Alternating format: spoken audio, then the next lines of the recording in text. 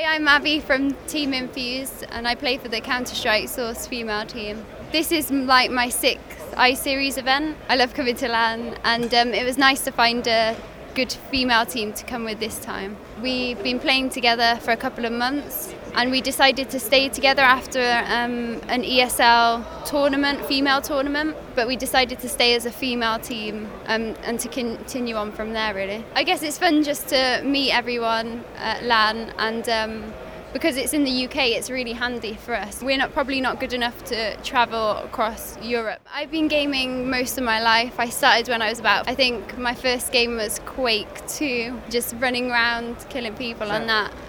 My dad and my brother play games, so a few years ago I just started playing in teams. Like before I didn't really know what a competitive scene was or like games, but when I was about 12 I started playing in teams that started like doing tactics and stuff, and you get a different interest for the game. It's totally different from playing public, the skill level. You just start building your skill, join better teams. From my experiences, like I've always wanted to trial for decent teams. Like I don't think I'm a shit player, I'm like a decent player.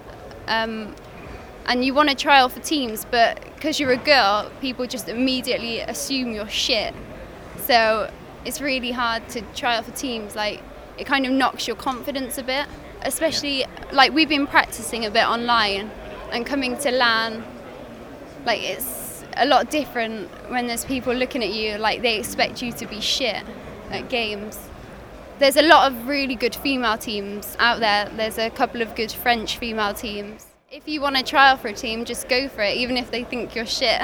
Just go for it and you might surprise them. I think a lot of people underestimate us as a female team. When we first joined Infused, we got a lot of comments saying, oh, why have they picked up a female team and stuff? But we just want to develop as a team and get better, and that's what we're about really. They should just give us a chance really. Like they say, oh, it's a female team, they're only going to play against female players. But we actually like playing against male and female teams. I wouldn't have a problem someone knowing that I'm a gamer. Why would they care?